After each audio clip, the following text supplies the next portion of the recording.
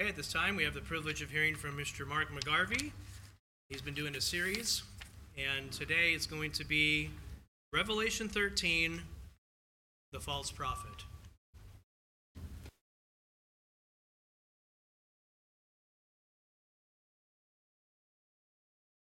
Thanks, Sean. Good evening. Hope you can hear me okay. Move this up a little bit. Yeah, like he said, this is a second part, a continuation from my last message a few weeks ago. That time I covered Revelation chapter 13, the first 10 verses, 1 through 10. And today I'm going to continue the second half of the chapter, verses 11 through 18. And I'll just briefly summarize what I spoke about in the first one. Revelation 13 is basically talking about the two beasts, one from the sea, one from the earth, that will come for the last 3.5 years before Jesus Christ's return. The first beast is a geopolitical leader, a king, a president, prime minister, who will come right before the end and will be, as the false prophet, also inspired, powered by Satan, will deceive the whole world and will there gather an army before Christ's return to try and defeat Christ. So we're going to continue with this part 2, I guess you could call it. So the first thing I didn't mention last time I want to clarify was what the sea and the earth mean in Revelation 13. Basically, what most biblical scholars agree, the first beast, the man, comes from an unexpected place. No one sees him coming. That's why John calls it sea. Whereas the second beast comes from the earth, meaning he comes from a familiar place, a known place. And the fourth beast that Daniel refers in chapter 7 of Daniel, it clearly refers to the Roman Empire. So this second beast, or this first beast, second beast will probably come from Europe and most likely the Rome, Italy area. So that's what all the indications point to. So, but to start my message today, I actually want to go to Matthew chapter 24 and look at what Jesus Christ himself tells us about these end times, because his disciples, when Jesus is here, as he predicts temple destruction, the great tribulation, signs of the end of the age, and so on. Verses 23, there you go, 23 through 25. The disciples had asked him a few minutes before this, what will be the sign of your coming? When will these things be? And Jesus goes through a description of what is going to happen. And this is God the Son. He had an idea. He didn't know when he was going to return, as he clearly says later on, but he had an idea what was going to come, what was going to happen, as he was in constant communication with the Father while he was here. Let's pick it up here in verse 23. Then if anyone says to you, look, here is the Christ, or there, do not believe it. For false Christs and false prophets will rise and show great signs and wonders to deceive, if possible, even the elect. See, I have told you beforehand. Of course, false Christs and false prophets have been around since Christ returned to the Father 2,000 years ago, his first coming, down through the centuries. But for us in our time, they continue. And two that I always refer to, one of them I always refer to, but the first one I guess you could say would be the likes of Jim Jones. I was a kid when that happened, but the incident in South America with the drinking of the poisonous Gatorade, he portrayed himself as a false prophet and had almost killed 1,000 people down there by his actions and his evil doings. Also, they, I guess Washington, D.C. sent a senator down to him, and Jim Jones had him killed. And that was the first senator ever killed in a foreign country for decades, maybe a century. That's one of the quiet stories you don't hear about, but Jim Jones was evil. And of course, what I do remember as a kid, as a teenager, was David Koresh in 1993 down in Waco. And actually, just a few days ago, a week ago, it was 30 years since that happened. I remember that one. That dragged on for weeks and weeks. And he was a guy, David Koresh and the Branch Davidians. He told them that he was the Christ. He was the Messiah. They believed him. And he ended up burning the place down. They killed a couple of federal agents in their big shootout they had. And then 80 or 90 people died in his compound, many children included. That guy was purely evil. He went out, tried to shoot federal agents, and then had his people locked in there, and it burned down, and they all died. I mean, so we've got to watch out for people like this. They're out there now, all around the world, false prophets, telling people they are the Messiah, that Jesus returned. We've got to be in tune, in key, what it says here in the Bible. It's plainly stated. And the book of Revelation, book of Daniel, book of Isaiah, they all go into it and tell us what to look for, what's going to happen. There's only one Jesus Christ here in the Bible, and he's yet to return, okay? He's yet to return. There are many, many things that are going to happen. He hasn't returned yet. He's yet to return. And we'll know a true prophet of God, too, because the Spirit will lead us to that person. The guy is speaking truth, speaking what God is telling him to speak. We'll be able to discern that with the Holy Spirit in us. Be able to discern truth and deception.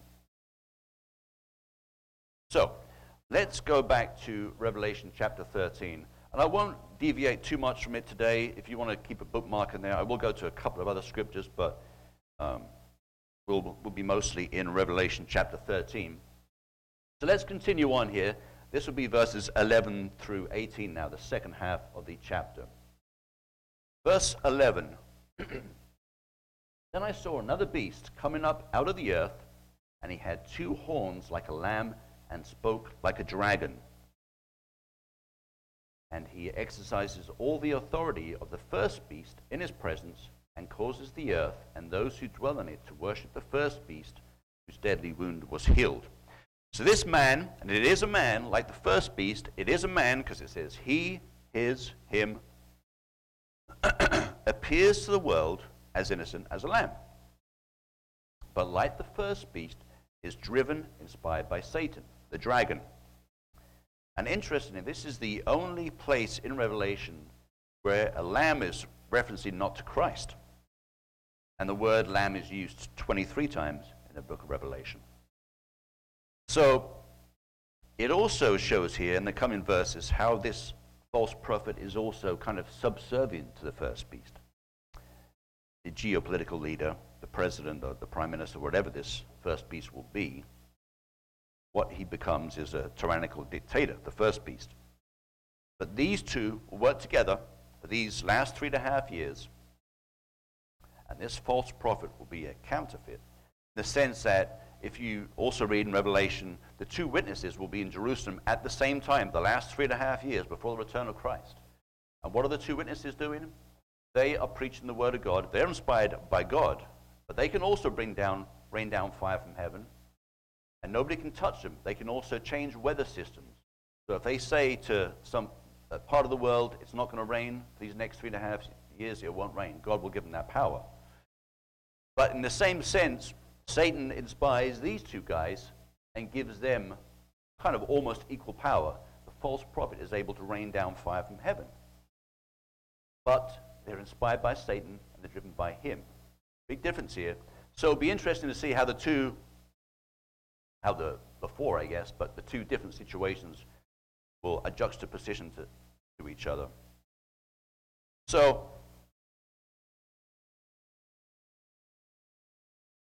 let's continue on here and go on through verses 13 and 14. Revelation chapter 13, now verse 13. Put that up there. There you go. He performs great signs, so that he even makes fire come down from heaven on the earth in the sight of men, and he deceives those who dwell on the earth by those signs which he was granted to do in the sight of the beast, telling those who dwell on the earth to make an image to the beast who was wounded by the sword and lived. So this campaign of deception that these two men will be doing is going to see them gain world domination, which it says later here in the next few verses. This powerful, charismatic political leader, the first beast, who talks about peace to the world while gathering an army, a great army to fight against Christ, his return, and this false prophet performing miracles, and unfortunately, some of us will be lured in if we're not spiritually strong enough to see through their evil. Even the elect, as Jesus Christ himself said, even the elect, unfortunately. And in verse 14, in case you're wondering, the wound it's referring to is, as most scholars agree, refers to the Roman Empire, which appeared to go away after Napoleon was declared an emperor in the early 1800s. Then he walked away from it at about, I think, 1814, I think was the year. And although it went away as an empire then, 200 years ago, it's still here, Roman Church, and it's incredibly powerful and strong now. Richer than a lot of nations on earth. They have billions of dollars in the bank. And so this is a type of resurrection of the Roman Empire at the end times here. So let's continue and look at verse 15, Revelation 13 and verse 15. He was granted power to give breath to the image of the beast, that the image of the beast should both speak and cause as many as would not worship the image of the beast to be killed. Now, so does this giving breath to the image of the beast mean that literally like this image, this statue will come to life and walk around? Well, we're not sure. It's not clear with that. But does it also, but could it mean that it's a means of spreading their ideas worldwide, you know, technologically in some way? The worshipping of this image is ordered and commanded by the first and the second beast. And this is the highest order of idolatry there is, worshipping an image. And it happened in King Nebuchadnezzar's time, in Daniel's time. And actually, I want to turn, that's my next scripture. Let's look at something here which is very interesting, which ties into this whole story. This happened before. And let's see, there's a couple of parallels here that are very interesting. Let's go to Daniel chapter 3, verses 1 and then verses 5 through 6. Daniel chapter 3. Let's look at verse 1 first. Nebuchadnezzar the king made an image of gold whose height was 60 cubits, that's about 90 to 100 feet, 60 cubits high, and its width 6 cubits. He set it up in the plain of Dura in the province of Babylon. And I think you've probably seen the artist's rendition. I guess I should have got Brian to pull one up here. Of, you know, it shows this man with the arms crossed. It's supposed to be an image of Nebuchadnezzar. The arms crossed, big beard, dressed in the garb of the time. And of course, in Daniel's dream, it was going to be a head of gold, a chest and arms of silver, and then you had the brass and the bronze and the clay legs and the feet. But what's interesting here, I think, is how this ties into the false prophet in Revelation is the numbers 6 and 6. 60 cubits high, 6 cubits wide. So that gives you the number 666. Is this of getting away to 666? Will it be something similar? Because, you know, as we read here a little bit later on, the last couple of verses of Revelation chapter 13, it's the number of a man. His number is 666. You can come to that number a lot of ways, but I thought it was interesting. Here it shows what Daniel saw in Nebuchadnezzar's time. And let's look at verses 5 and 6, because this is very interesting too. Verses 5 and 6, you got that up there? That at the time you hear the sound of the horn, flute, harp, lyre, and psaltery, in symphony with all kinds of music, you shall fall down and worship the gold image that King Nebuchadnezzar has set up. And whoever does not fall down and worship shall be cast immediately into the midst of a burning fiery furnace, which of course is what happened to Meshach, Shadrach, and Abednego, as we know. But it goes to show that a dictator, a government, a power that is prepared to do this, do not bow down and worship me, this is what's going to happen. It's happened before. This is just one recorded image in history, or one recorded situation in history. How many other nations and empires did the same thing? So just an idea there of how this could happen. So let's go back to Revelation chapter 13, and we'll continue reading in verses, we'll read verses 16 through 18, just to conclude that, but we've got some more interesting things here to look at. So verse 16, John writes, he causes all, both small and great, rich and poor, free and slave, to receive a mark on their right hand or on their foreheads, and that no one may buy or sell except one who has the mark or the name of the beast or the number of his name. Verse 18, here is wisdom. Let him who has understanding calculate the number of the beast, for it is the number of a man. His number is 666. So, during the 300s, under Emperor Constantine, this is a very interesting thing that shows what can happen under a powerful dictator like this and under a powerful Catholic Church, if you like. Emperor Constantine issued a decree in 325, and it was recorded by Eusebius. And I'm going to kind of paraphrase what happened here, but listen to this. This is scary, what happened here in this time. Quote, none of you shall meet together. Constantine is talking to the people of Rome. None of you shall meet together. We will deprive you of your houses where you hold your superstitious meetings.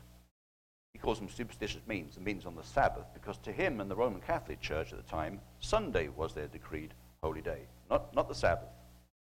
No public or private meetings will be allowed, and those public places will be confiscated from you as a public service. Isn't that cute? And it is unlawful for you to assemble anywhere. If you were caught, you were killed. Now that happened, that was a decree from Constantine himself. If you were Christian at that time, wanting to follow what was commanded, meet on the Sabbath, meet with others of like mind, look what you were facing. So, and by the way, these laws and these decrees at the time in the 300s were never aggregated. So they're still in the books. The Roman Catholic Church still has these things, that if they get power again, have an empire again, they can just bring them back. They're already written, they've already tried them. They're never done away with, they're still there. So that's another scary thing. So they could be brought back at any time by a power centered in Rome. So just another thing we need to be looking for. So, but there's one more issue about this false prophet, which kind of skips around here, but this is an interesting thing which is important to notice. You go over to Revelation chapter 17 and verses 16 and 17, you can get to see it here. The first beast goes after the Catholic Church and destroys it, as it says there. Yeah, and the 10 horns which you saw on the beast, these will hate the harlot, which is the false church, make her desolate and naked, eat her flesh, and burn her with fire. For God has put it into their hearts to fulfill his purpose, to be of one mind, and to give their kingdom to the beast until the words of God are fulfilled. So this first beast, geopolitical leader, is going to go after all religions of the world and the Catholic Church. He wants to destroy it. But what's interesting is this false prophet, who may be the leader of the church, that Catholic Church at the time, survives. He comes over to the other side and becomes the first beast's spiritual leader, or aide, as it were. So very interesting to see that as part of his campaign to do away with all religion, this false prophet survives and makes it over to the other side. That's the apostate church of the end times that he is the leader of, a church that will embrace false doctrines and so on. So, as we read in verses 16 and 17 of chapter 13, this mark of the beast, it kind of becomes their identification with the beast. To buy or sell, you have to do three things. It says in verse 17, I believe, yeah. You've got to take the mark of the beast, the name of the beast, or the number of his name. And that's to buy or sell. You've got to have either one of those three things. But the Bible does not mention the specific method of identification. It doesn't mention that. And there's been many ideas out there over the decades of what it could be. But it's very interesting to note that I kind of sway to the idea of it could be an implanted chip, because you can get a chip the size of a grain of rice put under the skin, and it can hold all your information, your diet, problems like gluten intolerance, your medical history, credit card history, everything in a little tiny grain of rice sized thing that could go under the skin. So that's one idea, but there are many, of course, other things. Does it mean with the hand and the forehead, like a cell phone, which you hold here, you then put it to your ear? Or like me, when I'm a truck driver, I wear a headset a lot. I have that headset on, you can talk. Does it mean that? We don't know, because it's not specific in the Bible. But it will be a mark of the beast, and the world will be ordered to take it. You cannot buy or sell unless you have it. So we're also going to refer here, actually, one last other scripture that I'm going to look here is Revelation chapter 14, verses 9 through 12. And this references what will happen to those who take the mark of the beast. Revelation chapter 14, just the next chapter over, verses 9 through 12. So this is the proclamation of the three angels. Verse 9, then a third angel followed them, saying with a loud voice, if anyone worships the beast and his image, and receives his mark on his forehead or on his hand, he himself shall also drink of the wine of the wrath of God, which is poured out full strength into the cup of his indignation. He shall be tormented with fire and brimstone in the presence of the holy angels and in the presence of the Lamb. And the smoke of their torment ascends forever and ever, and they have no rest day or night, who worship the beast and his image, and whoever receives the mark of his name. Here is the patience of the saints. Here are those who keep the commandments of God and the faith of Jesus. Belief in God and Jesus Christ is the only thing that will keep us going at this time. Because as I mentioned before, the persecution, the pressure, the deception is going to try us. It's going to be unbelievable. The deception at that time, the whole world is going to be deceived, because this one guy, this charismatic leader, is able to sway the world with just his talk and his power that he clearly will have. And then you've got this other guy next to him, the false prophet, who was able to rain down fire from heaven and do who knows what else. So when you see something like that happening, one guy who looks powerful, charismatic, this false prophet who's able to perform signs and wonders, no wonder the world will be deceived. It'll be incredible. And this is not a sprint. This is not a fast race at this time. Although it's a short period of time, 3.5 years, in a way, this is going to be a marathon, a race of endurance, a battle of endurance. The strength of Christ in us, and the Holy Spirit will see us through. But it's going to be a long fight. It's going to be a tough fight. It's going to be incredible. And just to finish up, what happens to these beasts? Well, they go into the lake of fire. Why do we call it the lake of fire? Because it says right here. Revelation chapter 19 and verse 20. This is how they meet their end. Revelation 19 and verse 20. Then the beast was captured, and with him the false prophet, who were signs in his presence. And if you wanted to know where the false prophet comes from, this is here, verse 20. Revelation 19, the false prophet, who work signs in his presence by which he deceived those who received the mark of the beast and those who worship his image. These two were cast alive into the lake of fire burning with brimstone. So that's what happens to these two guys in the end. When Christ returns and the angel Michael grabs a hold of these guys and throws them into the lake of fire. So, to summarize, basically then, this second beast, the false prophet, will rise from the earth, somewhere we know, a familiar place, most likely Rome and Europe. He and the first beast will be able to deceive the whole world, and by doing so, control the world. An image of the beast will be built, and the world will worship it, and everyone who wants to buy or sell must take the name of the beast, the mark or the number of his name, which is 666. And there's many ways that we can get to that. But like I mentioned in my message in January, what is the mark of the beast? These two beasts don't gain their power and become noticed until 25% of the world's population is killed.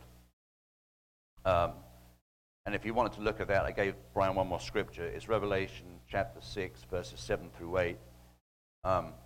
And 2 billion people, going by today's population numbers, will be killed in a short period of time by war, famine, and pestilence.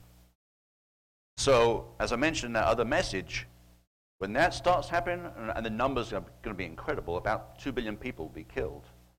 Towards the end, when there's so many other things going on at the same time, and these two guys are coming on the scene, well, after that's happened, you know the time is getting short. It's the last 3.5, 4 years before Christ returns. These two guys come on the scene. So that's another thing to look for. None of this can happen until that first thing happens. So we know what to look for. Spirit leads us. It can help us to discern these things, to look for the things that are going to happen at the end. We can see those signs coming, but we must be ready. We've got to be awake and prepared, not only what will be unleashed on the world by Satan, but also be prepared and be ready for the return of our glorious King.